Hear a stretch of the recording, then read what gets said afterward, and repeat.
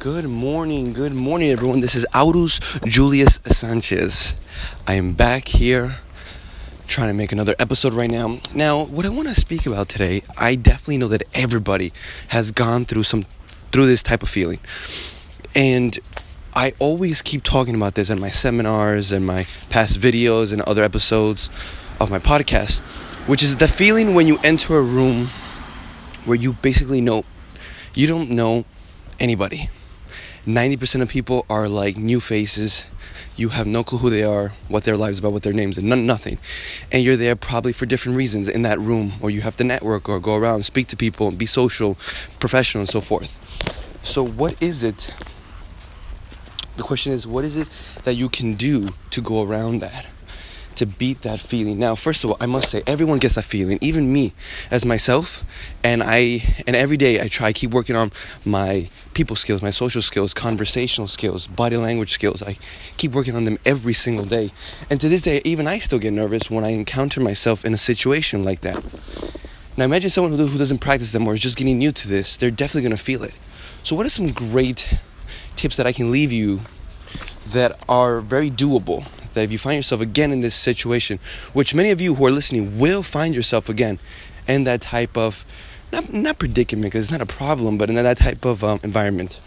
So what is it that you can do? Well, if you're very shy or you don't know where to start, I always recommend, first, as soon as you get there, if I were you, as a matter of fact, let's backtrack a little bit. What I always try to do, I always try to warm up before I go to any event. What do I mean by that? Because if you go to an event where you have to speak to others, right? Converse, get to know other people, get phone numbers, get business cards, whatever the case is, you got to warm up your facial muscles, your mastication muscles, your jaw muscles. Because if you go in there cold, you might have a little stutter, you might hesitate a little bit. So you need to warm up. It's like an athlete. Before they start playing any game, they have to warm up so they can be in much better shape or in a much better, they have better chances of making the goal or shooting the hoop or making a touchdown because they're more warmed up. Their body is ready for the activity. Same thing mentally and physically when it comes to conversation. So what I tend to do is I'm walking towards the event. If I see people that pass by me, I might smile at them, nod a little bit, say good morning, good afternoon, whatever time it is. I'm right there. It's a quick little good exercise to do before you go to an event. As a matter of fact, I do it every day, but you should do it especially when you're going towards somewhere. Start to practice already. Say good morning, how are you? Nod, give a little wave, smile. So then once you get there, you're a little bit more warmed up. Once you're there, I always scout I look at the whole place. I see what's happening. I see if there's any cliques, any groups. Are people eating? Are they just laughing? Is it more serious? Is it more casual? What's the environment like? What people wearing? Are they wearing watches, jewelry? What kind of shoes? What kind of suits, blouses, dresses? I take a look at everything. And based on what I see, on what are people doing, what they're not doing, I can tell what kind of event it is, if it's more laid back, if it's more strict, and so forth. So then I know immediately as soon as I see that, I can already start thinking, okay, what do I want to talk about? And how am I going to present myself? More casually, more professionally, and so forth. You can do the same thing. Think about the same things as you're there. And then another little small tip, but it works wonders. I try to see the people who are alone, or maybe just speaking to one other person. And those are the first people I go to immediately. Because it's much easier, trust me, to tackle one person and then to tackle a whole group. Even people who are excellent conversationalists, I've conversed with them, or people who are in this industry, public speaking wise, conversation wise, they always know it's easier to tackle, not figuratively but symbolically, one or two people than a whole group. So you go to them, present yourself, and just start speaking.